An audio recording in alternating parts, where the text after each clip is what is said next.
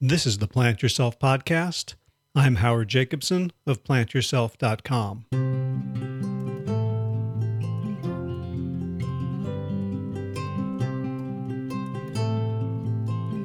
Today's guest, Pam Croft, is Trail Mama, and her blog is a fantastic resource for two groups of people. For runners who want to become plant-based so they can perform better with less pain and have quicker recovery times, and for plant-based people who want to get into running. And I would say for anyone who wants to get into either of those, Pam's site is a great place to start. She's really upbeat. She doesn't have one of these dramatic stories of regaining her health, of losing 200 pounds, of being cured from inoperable brain cancer or anything like that. But in spite of that, and I love those stories because they're so extreme that they can convince people, Pam's story is much less dramatic. And we decided during the podcast that her nickname should be No Drama Trail Mama. True, she did lose her mother at the age of, when Pam was 17, to a heart attack. And Pam suffered with undiagnosed celiac disease until she was 23, which, as you can imagine, caused all sorts of problems, from weight loss to weakness to nausea. But what really struck me when I heard Pam's story was how simple it can be to just take care of yourself, to try things, to see how you feel, to pay attention to your blood work, to pay attention to the results you're getting. And through this simple, non-dramatic process of trial and error, Pam has ended up a serious competitive ultra runner, plant-based athlete, advocate for a healthy lifestyle. Not bad for an Italian-American Jersey girl raised on a junk food diet. So without further ado, Pam Croft, welcome to the Plant Yourself Podcast. Thank you. Thank you for having me. Yeah, so we were just talking before I turned on the recorder, and you said, well, I don't know what my story is. I haven't lost 400 pounds. So let's find out what your story is. You are a trail mama, right? So I am. You're a plant-based runner. And I am. And I'm meeting more and more of those people. And I suppose, maybe my audience is getting tired of these interviews, but I'm not. I'm just getting more and more inspired. So tell me what you think your story is. When, did you grow up running and eating plants, or was there a transition? Well, it really started, I guess, when I was a young child. I grew up in a small northern New Jersey town, your standard family, eating the standard American diet. I just never really liked the taste of meat as a kid. I was that kid that was hiding my turkey under the mashed potatoes, stuffing it in a napkin when I could. But I was 50% Italian, so there was a side of me that enjoyed things, and I'm embarrassed to say now, like pepperoni, that kind of stuff I did eat as a kid. But it just never really appealed to me, the texture of meat, I guess. But that's not to say I was a veggie salad-eating 8-year-old either. I was very much, Hostess cupcakes, junk food, that kind of thing. And then gosh, it was shortly after my 17th birthday, my mom suddenly passed away from a massive heart attack. She had high blood pressure, but we didn't really know, she was handling it with medication. It wasn't something the family talked about. But the day after Valentine's Day, she just passed. And that, hit me pretty hard. I was the youngest. I have an older brother, so there were no more females in the family, no one to go to. And sort of just subconsciously, I guess that day, I decided, I'm done. I'm done eating meat. I'm old enough now. Yeah, I mean, sorry? Yeah, I'm sorry to hear that, and I'm curious, like, what between age 8, when you're like, this meat is kind of gross, and age 17, like, what made you think there was a connection between diet and high blood pressure and a fatal heart attack? Because most people in North Jersey would not have made that connection. True. And it's kind of funny. I was always involved in sports since the day I could walk. I've played soccer, basketball, or softball, either all at once or, on multiple teams throughout the year.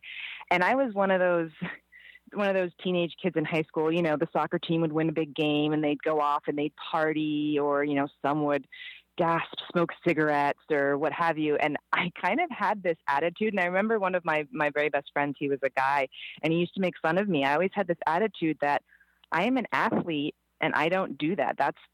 That's not good for me, and I don't want to partake in that. And I actually got mad at him. I didn't talk to him for like 2 weeks, I think, when we were like 15, because I heard he had smoked a cigar.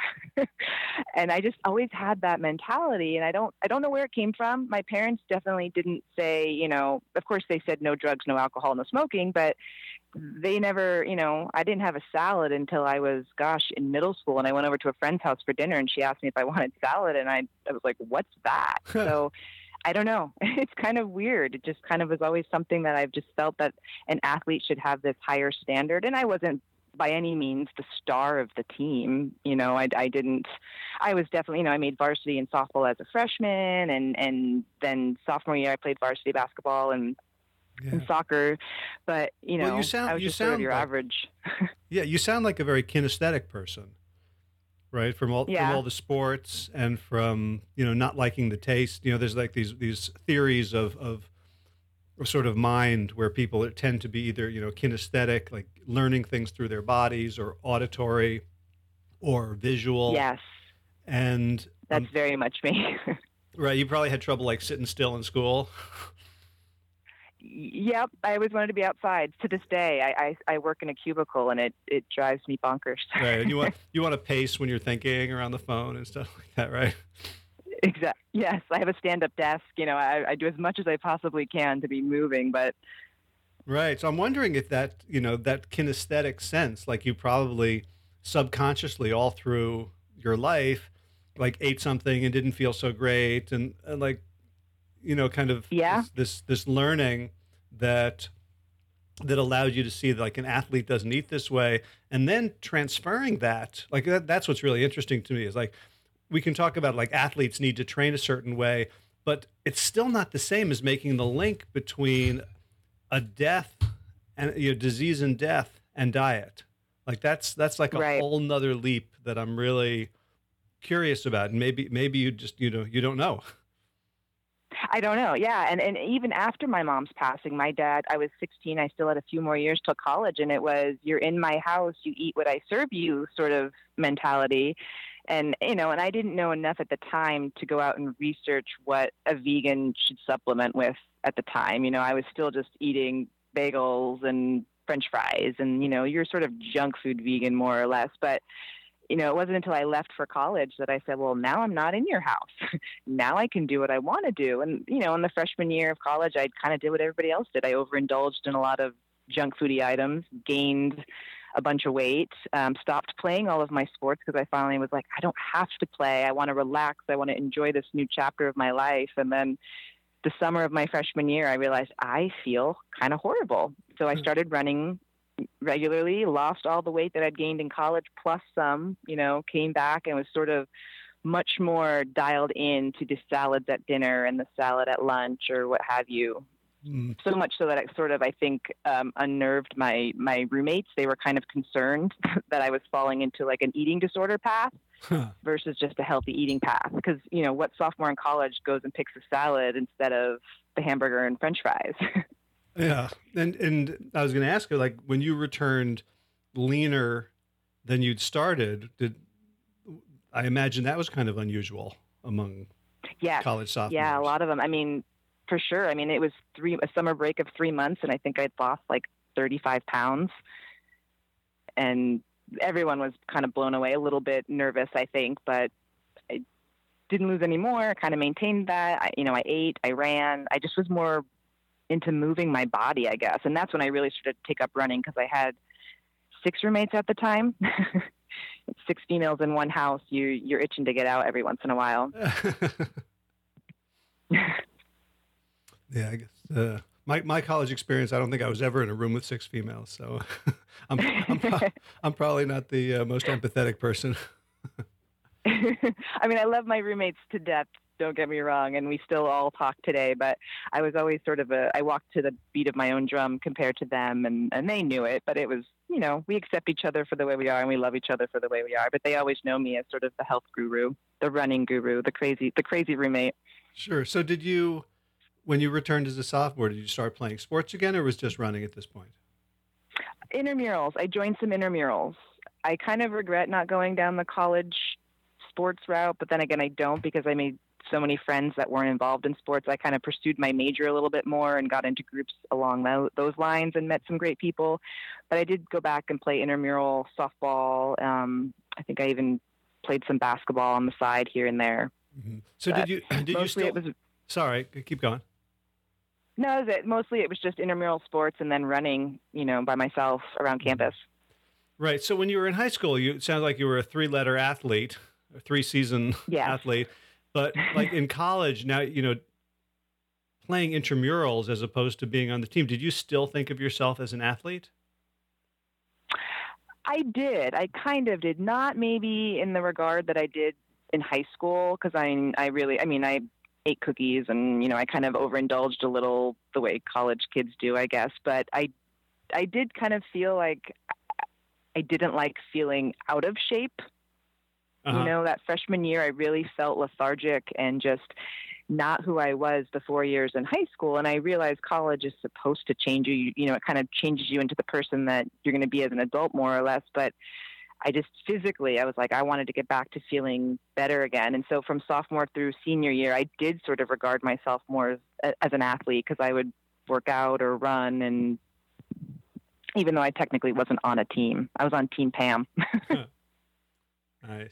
And so how did you move from, it sounds like you were eating like as a vegetarian or a vegan at that point, but indulging a little bit? Yes.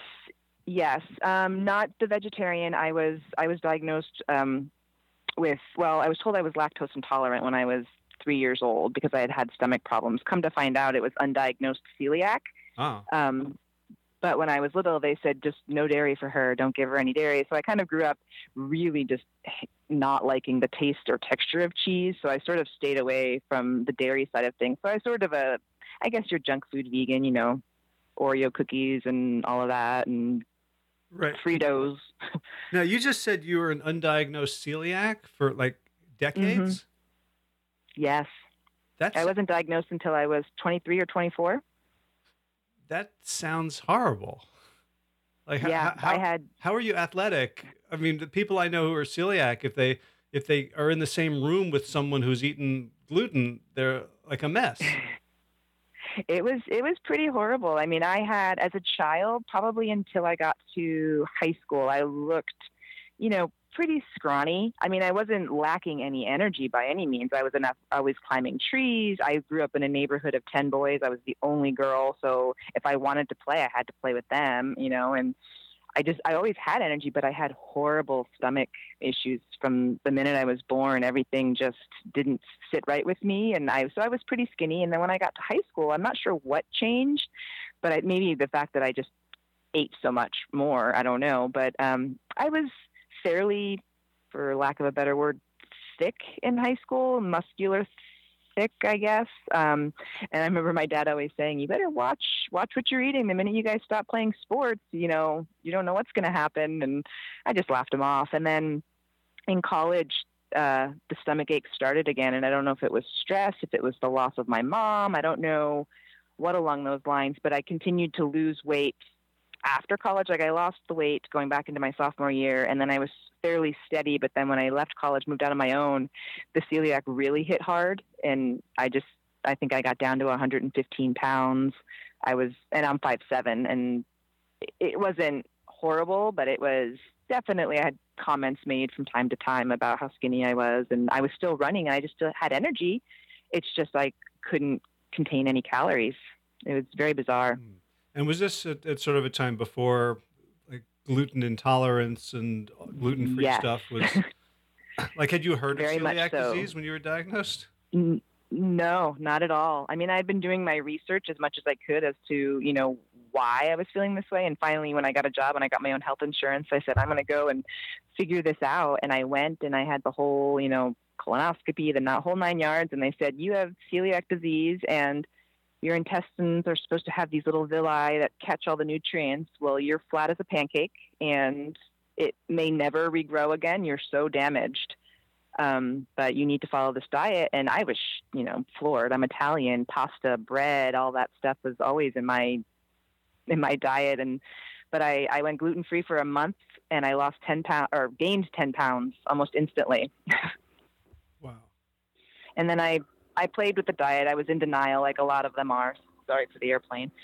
In denial a little bit, and went off it, just saying, nope, that's not what I have. It can't be. And ran a marathon, bonked, lost 40 pounds in maybe a month and a half. My liver inflamed, and I was getting really sick, and that was it. My husband's like, no jokes. You have this. This is what you have. This is the way you have to be. And so from that moment on, I've been pretty solid ever since. Wow. What were the foods that tempted you back to the gluten side? Bagels. I'm an East Coast girl through and through, and the smell of a fresh baked bagel, especially an everything bagel, was something that, I lived right next to a bagel shop. So that was probably bagels, and then soft pretzels, like the ones they sell outside Yankee Stadium. Those were my favorite thing. They're cooked perfectly over the coals. That was probably my hardest thing to let go, are those two things. So both are risen, boiled, and baked. Exactly. I see the pattern. So at this point, bagels clearly, everything bagels and pretzels are clearly not like whole food. Right. And we met at the plant stock at the Esselstyn's farm. So I'm imagining that at some point you became a whole food plant-based eater. Yeah, I would say, shortly after I was married. In my early 20s, I tried to be as not strict, but I followed the whole food diet as much as possible. I lived on my own, so it was a lot easier to eat that way. I ate a lot of fresh salads, a lot of oatmeal for breakfast. Got married, kind of, when you get married, you sort of, your habits change, your patterns change a little bit. You gain a little married weight. That definitely happened a little bit. We liked going out to eat there, that kind of thing. But, and my husband wasn't vegan when we met or when we dated or when we married. And then I became, gluten-free shortly before we were married. So we had to change our wedding meal plan to include some gluten-free items so that I could eat, and our wedding cake and that kind of thing. But I'd say shortly after we were married and then pregnant with my first child, they were very upset that I couldn't have dairy because I told them I was lactose intolerant, and they insisted that I had to go buy Lactaid milk because I was pregnant. And I had to They is the they obstetrician? being the doctors. Yes, exactly. They insisted that I had to do this. And I said, I haven't had that stuff since I was like 4 years old or whenever it first came on the market. And my parents thought, hey, look, here's something you can have. And I hated it. I didn't like the taste of it. And so I think I tried it for a little bit when I was pregnant with my first child. And it just felt weird. I don't like the taste of milk. I don't know. It just felt like, why am I drinking some other mammal's milk? And so I think midway through pregnancy, I just said, no, I'm done. Forget it. And then my second pregnancy with my littlest, I was completely whole foods, plant-based, and I was fine. I had a great pregnancy. So in hindsight, I wish I could have stood my ground a little more with the doctors and said, nope, I'm fine the way I am. I don't need to try this. I can get through this on my own. And I ran through both pregnancies too. And that, I stood my ground with that, but for some reason, the food, I took their word for it at the time. Wait, so you had to stand your ground about exercising during pregnancy? Yeah, because they knew I was a runner. They knew I ran marathons. And I think with my first, I ran until I was 9 months. And with my second, I ran until I was 8 months. And I think they were just like, take it easy. And I don't know, inherently as a runner, you're very in tune with your body. You know when something's not right, or when you're maybe getting a cold, or when there's an ache or a twinge. And if you're a good runner, you'll listen to that. So I always knew if I didn't feel right that day or whatever, I wouldn't run, or I'd walk more. But I had perfectly 2 healthy pregnancies, full term, all running. And was the rationale from the doctors though, just like, hey, take it easy, like maybe you were like ditzy or something, like you didn't realize you were pregnant, or did they think like there was a like I'm trying to understand like where they were coming from and I what. just think they thought it was dangerous. I guess they just, there wasn't much out there then, or maybe they didn't read much about running through pregnancy and exercise is one thing, but I was running and I guess they were afraid that I was going to, and now, I mean, I know tons of women who run. I mean, I've seen women run ultras pregnant, and it blows my mind, but you're kind of in tune with your body. And as long as you listen to it and you're not putting you or the baby in danger, I think it's fine. But they were just, I think, a little bit skeptical that I could run that late in my pregnancy and not be doing any harm, I guess. Uh-huh. All right. So has your relationship with medical experts evolved over time? A little bit. Well, I have, we have a pediatrician for my girls, and a lot of, when my youngest was in there, she kept pushing the milk and the dairy to get strong bones. And, I wouldn't say anything, let it go home and do our own thing. My youngest was born, same spiel, but this time my oldest would go with us to her appointments, and my oldest listens. She's a sponge. She hears what I talk about at dinner. She hears what I tell friends. She hears what I tell family members. She knows sort of about Trail Mama and my message, and that I'm always trying to encourage people to eat a little bit healthier. And so she'd sit there in these appointments while my youngest was getting examined, and the doctor would be going on about dairy, and she'd be like, but mom, kind of like looking at me like, are you going to correct her? Are you going to tell her? And, I've said a couple of times, I said, well,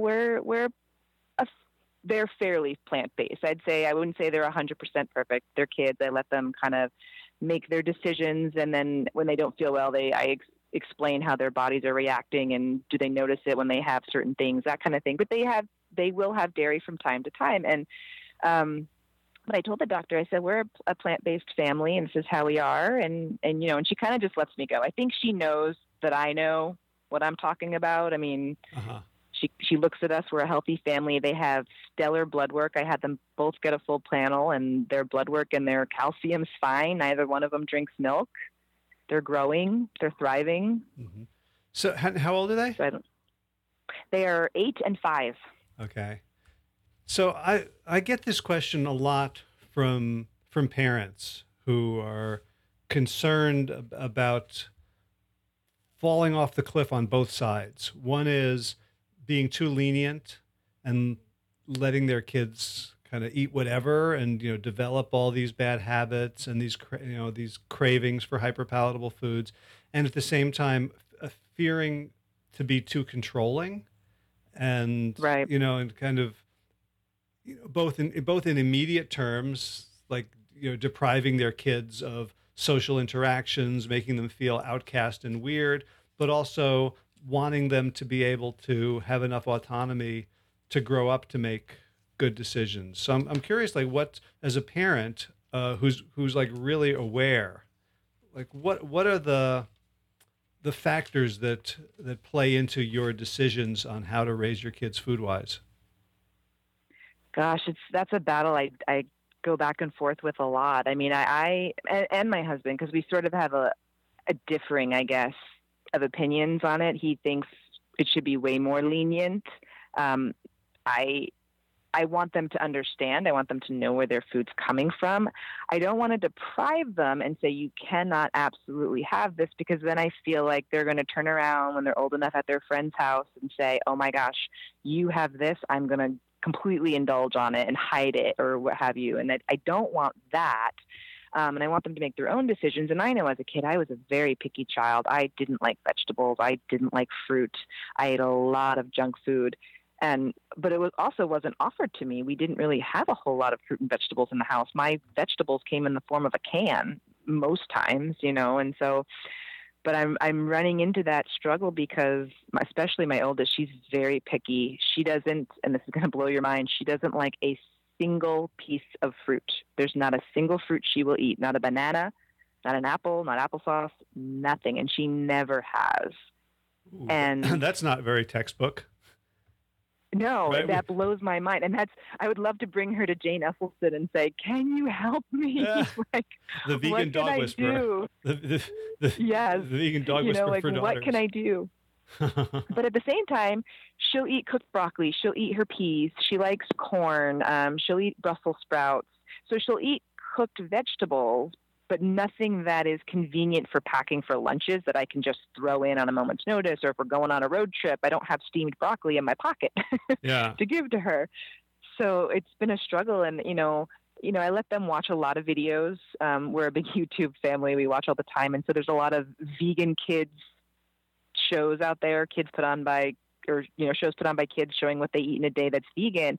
And they kind of get frustrated with me when I make them watch this, but I wanted to show them that it's not weird to be that way, because my oldest, for a long time, she actually liked tofu, and I would put it in a thermos, warmed in a thermos with her for lunch. And I think one day what happened is someone made fun of her because she came home with a thermos full and she said, I don't want tofu anymore. And it about crushed me. I was like, oh, so she's shy. She's not very outgoing or vocal. So she's not that kid that's going to say, well, you know what? I can get this, and this will make me grow strong, and I'll get these vitamins and what have you. She was the kid that came home and said, can I get hot lunch? And so I struggle, just like any other parent, I think. For a long time we made the deal that she could have one day of hot lunch, and then the rest of the week would have to be lunches, because I didn't want to force her, and I knew she was throwing away the things in her lunch that she didn't like or trading them with friends. And so, Does she have a sweet tooth? Yes, which is weird, because she won't even have smoothies. I would make the sweetest smoothies in the world, trying to hide in some spinach or hide in some berries or something, and she does. It's a texture thing for her, more or less. But give her chocolate, and the kid's a happy kid, So she definitely has a sweet tooth. I do see her taste buds changing as we get older, or as she gets older. She's trying a little bit more, but she just definitely has, like, beans. She just won't do it. But whereas my youngest, give her beans and rice, and she's a happy little camper. So I have this ongoing struggle, and my husband's more or less just let them be, But I think I took him to see Dr. Greger speak back in February. That was my Valentine's Day date surprise, as we saw him speak in Sacramento, and it blew him away. Yeah, Greger's like the Barry White of nutrition, right? He's like exactly. And I think that's a pretty romantic date. It is, but my husband walked out of that thinking, we need to do something. We need to be better about their diet. So because I do most of the grocery shopping, but occasionally he'd swing by the store and grab a few things, and I'd find that he'd throw in the bag of shredded cheese or whatever to make them quesadillas when it was, when the kids were on his time, kind of a thing. And I've found that he's stopped doing that. He doesn't buy the shredded cheese anymore. I sure as, I don't buy it. So quesadillas have kind of stopped in our house, which has been nice. The kids haven't noticed. I think they're noticing that they're feeling better, because when they do get served something that especially has dairy in it, they both pay the price. Gosh, I had an incident just last night. A friend was watching my kids, and she texted me and said, hey, I fed them some mac and cheese. Don't worry, got dinner covered. And I sat there in my meeting going, oh, dear. And sure enough, my littlest one had a huge stomach blow up before we even got home. It was full milk, full cheese, and regular noodles. And my kids just, they're not gluten-free, but they tend to prefer the gluten-free noodles a lot of times. So it was a double whammy for her. Right. So it sounds like you're treating it, you're sort of walking the line about most important thing is sort of keeping the communication going and not making it into a battle. Yes. It's a day-to-day thing. Although talking with James Wilkes at Plant Stock this past weekend, he told us what he did for his older kids, I guess they're his stepkids. They go out to eat as a family. His two younger ones are plant-based. His wife's plant-based. But if his older ones, who are kind of on the fence, want something to eat off the menu, he makes them either pay for it or partially pay for it. So, he says if they really want that video game they're saving their money for, is it worth it for them to give me $5 for this burger they want off this menu? And I thought, that's not a bad idea. So we'll see where it goes down the road with my kids. They're still really young right now.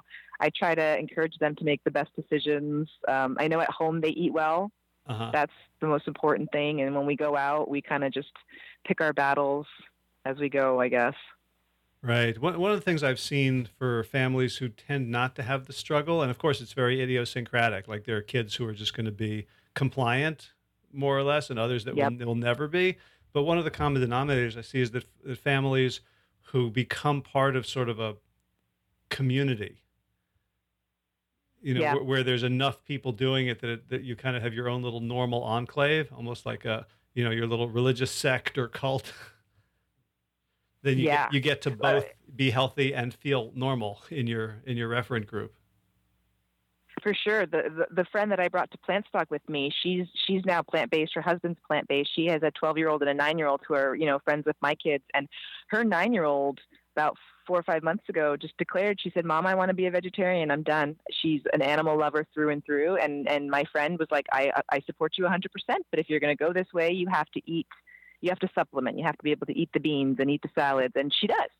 And she's the kid that goes to school and will declare to anyone that what they're eating is bad and what I'm eating is better. And, and not in a mean way, in just an educational kind of way, but she has that personality that she can do that. And I'm hoping, the more that my daughter sees her, because she's older, she's in 4th grade, my daughter's in 3rd grade, she idolizes the kids that are a little bit older than her, that maybe, just maybe they'll rub off. Because, mom telling her one thing is one thing, but having a friend who's kind of cool at school tell her. So there's always that. I'm hoping that she'll notice that, my mom's not the only weird one. there's kids at school. There's other parents that are this way, Right. Now you have a mission on online, right? You're Trail Mama. So I am. Tell me about that. Well, it sort of started way back when I was in 2009, 2010. I was training for my first 50 miler. It's something I'd always wanted to do. I had followed the Western States for years. I used to work for PBS in Sacramento, and they did a whole documentary, Race for the Soul, on the Western States. And that's the first time I'd ever heard of that race, and it blew me away. And somewhere in the corner of my mind, I've always said, I'm going to do that someday. It's just amazing to me that these people can do this feat. And so you didn't know that 50 miles was a thing at that point? No, not when I first started doing, when I first came to Sacramento and was working for PBS. No, I mean, I'd heard of this 100-mile race, but I didn't realize that there were like these races that lead up to it until I started living in Sacramento a little bit longer and getting onto the trail running scene a little bit and meeting a lot of people. And so, yeah, there's tons of races in this area, from 50Ks to 50 milers to 100Ks, 100 milers. So I joined a group that was training there was the first ever trail running training program to get you to run 50 miles. And I thought, if I'm going to do this, I want to do this with a group, and that's the way I'm going to go. And I just was having so much fun that I had really been into reading blogs, other people's blogs, their race reports, all those things. And so I just started one, and it just, kind of morphed into this thing. And I got nicknamed the Trail Mama. And so that sort of became, because my daughter when I ran my 50 miler, she turned 2 like a couple of weeks later. So she was still pretty young. So I was the trail running mama and Trail Mama stuff. And I created that blog and just told stories of all the trail runs and adventures I'd gone on over the years. And then it just sort of changed because my focus changed a little more. I guess I became a little more vocal about it. I mean, I was that person in the group that we'd run our race, and then they would all have chocolate milk as their recovery, because that's what the coaches advise to drink after you run a long run, is to go have chocolate milk. I'd pull out my chocolate soy milk. I'm not going to go that route. And then I realized, because trail running, you can go through some digestive issues at any given point. And I figured out what worked for me, and whole foods worked best. And so I started cutting out the chocolate soy milk and the gels and the shot blocks and all the race food that they sell you on, and just started using real food. And I started realizing this is great. More people need to know about this. And so that's sort of how Trail Mama grew into a food and trail running website, I guess. I don't know. It's still a blog. I feel like the only people that read it are my family, but I know that's not the case. That's interesting because, I'm now training for the 50K, and I kind of have bought into at least GU, like the gel. Yeah. Not that I've had like problems eating, but it just seemed to me that eating food and running was just a bad uh, Combination. combination. Like, so what? But you need it, it's an unavoidable situation because you need the calories.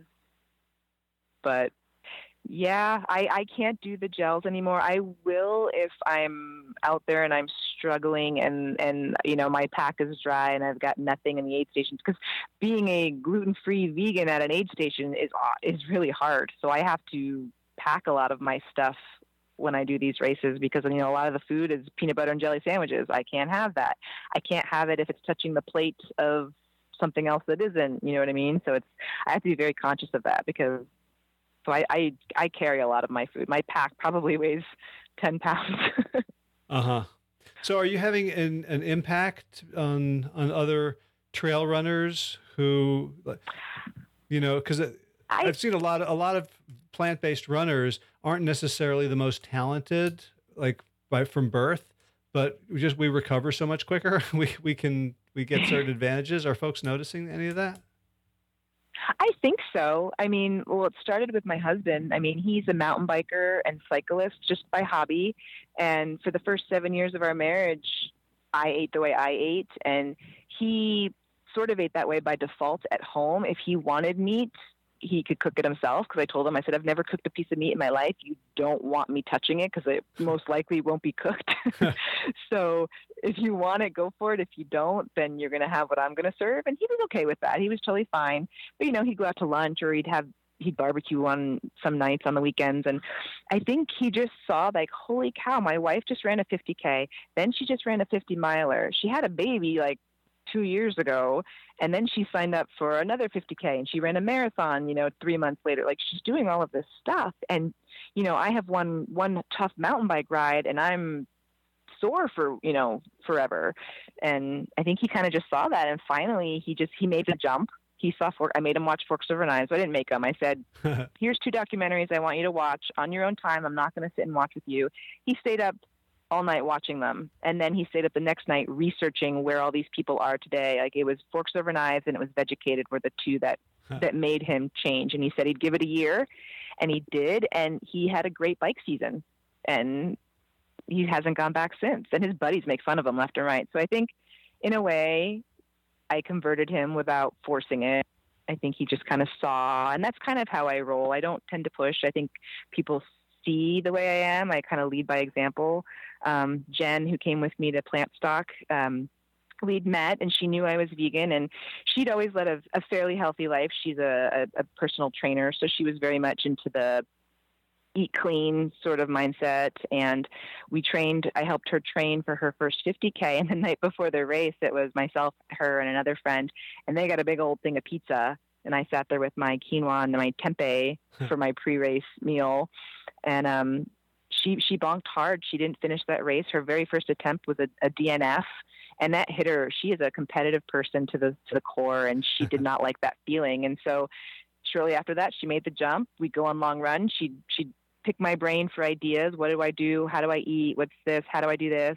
And she's been that way. She's going on 2 years in December, and she's run like 4 50Ks since then, a 50 miler, and finished them all strong.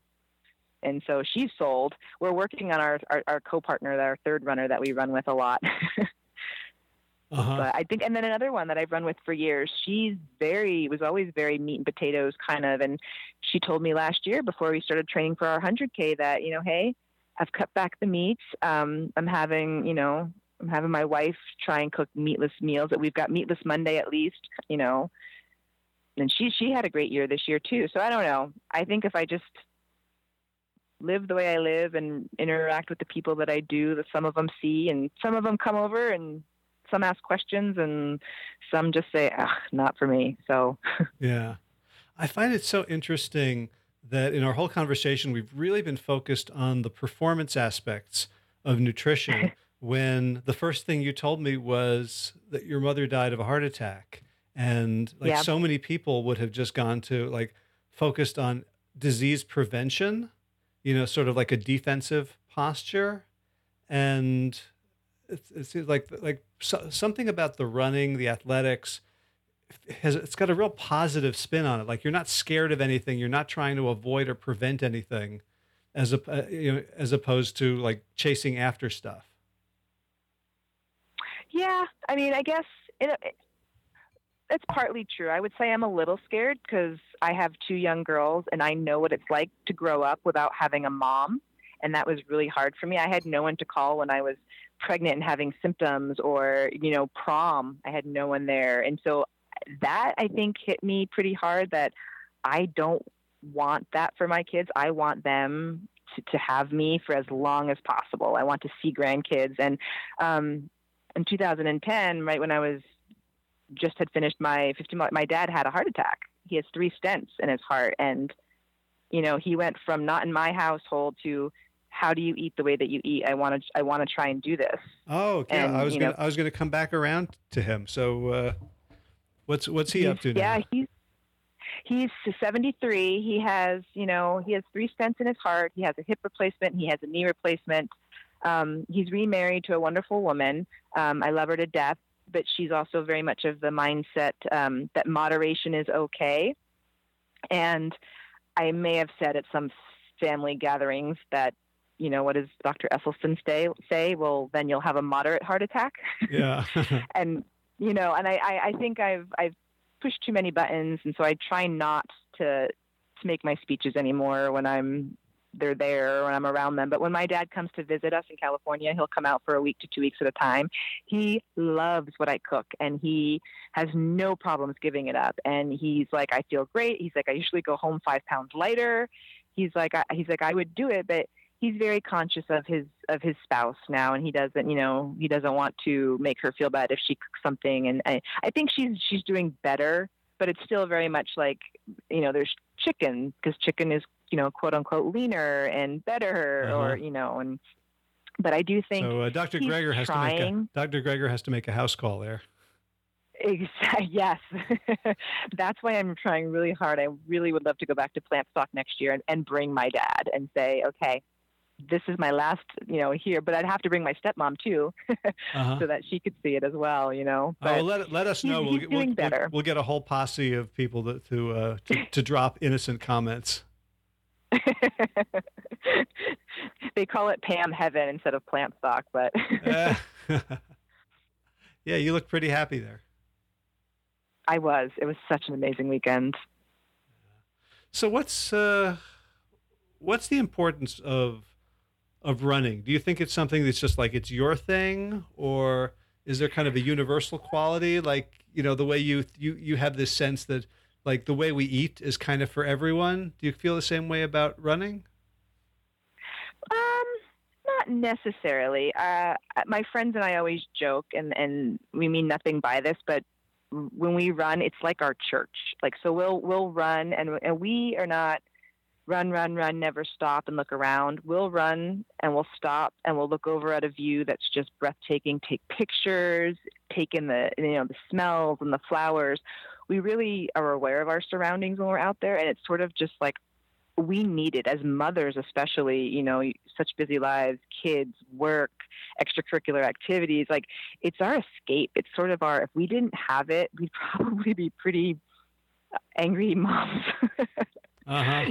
We just kind of need it as that release, and we bounce things. It's a great friendship time too. I have so much fun running with my girlfriends and friends now because it's a bonding time. It's a time to get out and just be ourselves and throw ideas out there that my kid's having trouble in this. Oh, well, mine had that problem when she was in that grade, and this is what I did. And I don't know. It's just a release. And I think my husband has the same thing with mountain biking, because he gets out 2-3 nights a week with a bunch of guys, and they go and they ride, and it's just kind of like, I think everybody needs something that gets them outside for an extended period of time. And I think it just resets your heart. It resets your brain.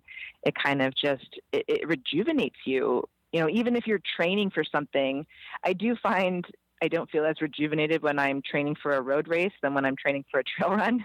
I feel like pavement's a little bit harsher on the joints, and so you end up feeling a little bit more worn when you're done. Uh-huh. But still, I mean, you're out there and with the sun, or whether it's the rain. I love running in the rain. It's just, I don't know. And that's me loving nature. I've always been an outdoor person. Yeah, I mean, But I think everyone needs. it feels to me like, at least being out in nature, the way you describe it, like out in the woods, um, walking on the soil, is a prerequisite for remaining human, as opposed to being this utterly acculturated, alien creature. But like running for me, like becoming a runner means that I don't run inside when it gets chilly or when it starts raining. Like I Yep. just like, I could be outside all the time if I lived in like, Costa Rica and it was always, 72 degrees and sunny.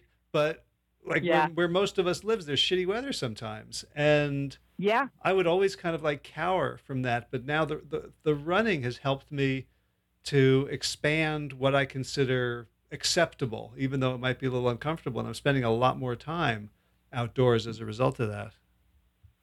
True. And having, camaraderie helps, when it's downpouring at, 6 a.m. and, or I run at 5 a.m. every, a couple times a week with my girlfriends, and it's downpouring and no one wants to be that first person to text and say, it's downpouring.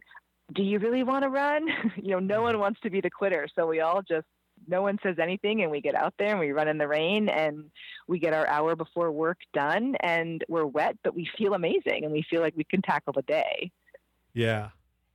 Yeah. If you're by yourself, it probably is a little bit harder to get motivated when it's cold or it's rainy, but it is nice to have friends waiting for me, out there saying, okay, don't be the wimp. Don't be the one that backs down. Yeah. I'm using Strava for that, because I haven't found a community here yet. But, and if it's not on Strava, it didn't happen. That's what my husband always says. yeah. I know. I did this run and I forgot to press go, and I came back and no. I got to do it again. My husband gets so angry. He's like, it didn't pick it up, or I forgot to turn it on. And I always give him a hard time. Well, it didn't happen, honey. Sorry. Right. I kind of want to become like a spy, just so someone's always keeping track of my runs. Yeah. Well, there you go. I'll follow you, so that way you can you'll be held accountable now. Yeah, eye in the sky. So, what are you training for right now? Well, it's sort of, I consider this the low end of the season, and low in the sense that I don't have a major goal race on calendar, but I'm running the Headlands Marathon over in the Bay Area in September, on September 10th. More or less, this started last year. I found this race. I wanted to do it. I called up my friend Jen and said, hey, there's this race. Do you want to go do it? And she said, I'm not trained. I said, neither am I. Let's just go and have fun and enjoy the day. And it was probably one of the most fun races we've ever done. We laughed. We didn't have a super fast time or anything. We weren't racing. We were really just taking photos, having a great day. Running in the Bay Area is like running through like 5 different ecosystems. It's crazy. So I have that. And then I'm turning 40 in December. So this is a big year for me. At the big 40, and I jump age brackets. So I got some girlfriends on board with me, and we're going to drive up to Oregon to go to Ashland to run Hal Corner's Lithia Loop Marathon. It's a trail marathon, so a little girl getaway in November. And then I always run the California International Marathon. It's December. It's the first Sunday in December. That's a road race.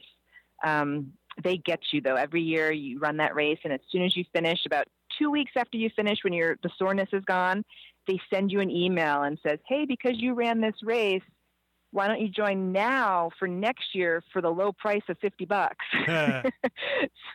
So it sucks you in every time. So I do that race every year. And that same weekend is the Western States Lottery, and I have my ticket into that. So I will find out the first week in December if I am drawn for Western States in 2017. And that's the 100-miler? That's the 100-miler. That's the one that Scott Jurek keeps winning? Yes. Well, yeah, that's the one he ran, I think, 7 times in a row or something crazy like that. Yeah. All right. Well, good luck. I hope you get in. It'll make it a great series of blog posts. Thank you. Yeah, it's a long shot, but I have my fingers crossed. And my husband says, you know what? You never win anything in life. You're going to win that one. All right. Right on. So how can, if, folks who are plant-based and want to become runners, or folks who are runners and want to become plant-based, how do they follow Trail Mama? Well, they can go to trailmama.com. And That's sort of my blog. TrailMomma.com. Okay. I'm also on Instagram at Trail Mama, Twitter at Trail Mama, and I do have a Trail Mama Facebook page. Engine 2 actually just shared my page today, which is blowing my mind right now because I've jumped like to a bunch of followers in like one week. Yeah, well, you wrote a very comprehensive review of plant stock with lots of great photos. So yeah, I'm not surprised. Yes. Cool. So well, I guess I got to get on the ball and start posting more. Yeah, now you see the rewards of good social media. Well, yep, for sure. Yeah, so I'll post those links in the show notes. Thank you. So it's funny because like a lot of the podcasts I do, I'm really looking for the drama and the person who did lose 400 pounds or who over. And, you've got, you certainly have ups and downs, and, you had a tragic loss early in life and undiagnosed celiac and all sorts of stuff. But what I like about your story is that it's kind of very matter of fact and kind of simple and upbeat. Like, this doesn't have to be a complicated drama of like us against the world, right? It could just be like, hey, this is how I roll. This is what I eat. This is what I do. And it seems like it's giving you a lot of joy and energy. It does, for sure. I mean, my husband always jokes that I'm the least dramatic girlfriend, wife, whatever he's ever had. I'm sort of low key, and he appreciates that. But compared to past people, I'm sort of just I'm low maintenance, more or less. No drama, Trail Mama. Yeah, that's a T-shirt. Cool. Well, I love it. Yeah, thanks. I mean, you're clearly inspiring lots of people. I hope my audience will check out your wisdom. I'm gonna start experimenting with more whole foods on some of my runs. So you've inspired me as well to give that a try. And I want to thank you so much for your advocacy and your energy, and best of luck figuring out parenthood. Let me know when you have it nailed. Yeah, I will. Jeez. All right. Well, thanks again, and be well. Thank you. Thank you, Howard. Take care, Pam. I hope you enjoyed this episode of the Plant Yourself podcast. Be sure to check out the show notes with links to everything we talked about at plantyourself.com/171. If you're new to the show, you can catch up on 170 archived episodes over at plantyourself.com. And if you get the podcast but not the weekly email newsletter, why not sign up for that as well? Big thanks to Plant Yourself podcast patrons Kim Harrison, Lynn McClellan, Anthony Disson, Brittany Porter, Dominic Morrow, Elizabeth Clifton, Barbara Whitney, Tammy Black, Amy Good, Amanda Hatherley, Mary Jane Wheeler, Ellen Kennelly, Melissa Cobb, Rachel Behrens, Christine Nielsen, Tina Scharf, Tina Ahern, I was doing so well. Deep breath. Jen Vilkanovsky, David Bizek, The Mysterious Michelle X, Elspeth Feldman, Victoria Dolomanova, Leah Stoller, and Alan Christensen for your generous support of the podcast. If you would like to support the show, you can share this and other episodes on social media, via email, word of mouth. You can write a review on iTunes. It takes just a couple of minutes. It helps so much. And of course, you can also become a patron yourself by pledging a one-time amount or an ongoing gift to the podcast over at plantyourself.com. In garden news, big shifts since the feng shui consultation with Mark Lushton last week. By the way, earlier this morning, I recorded an interview with Mark, which is about taking care of ourselves. That old metaphor of the oxygen mask falling from the ceiling so that we learn how to take care of ourselves so that we can take care of others.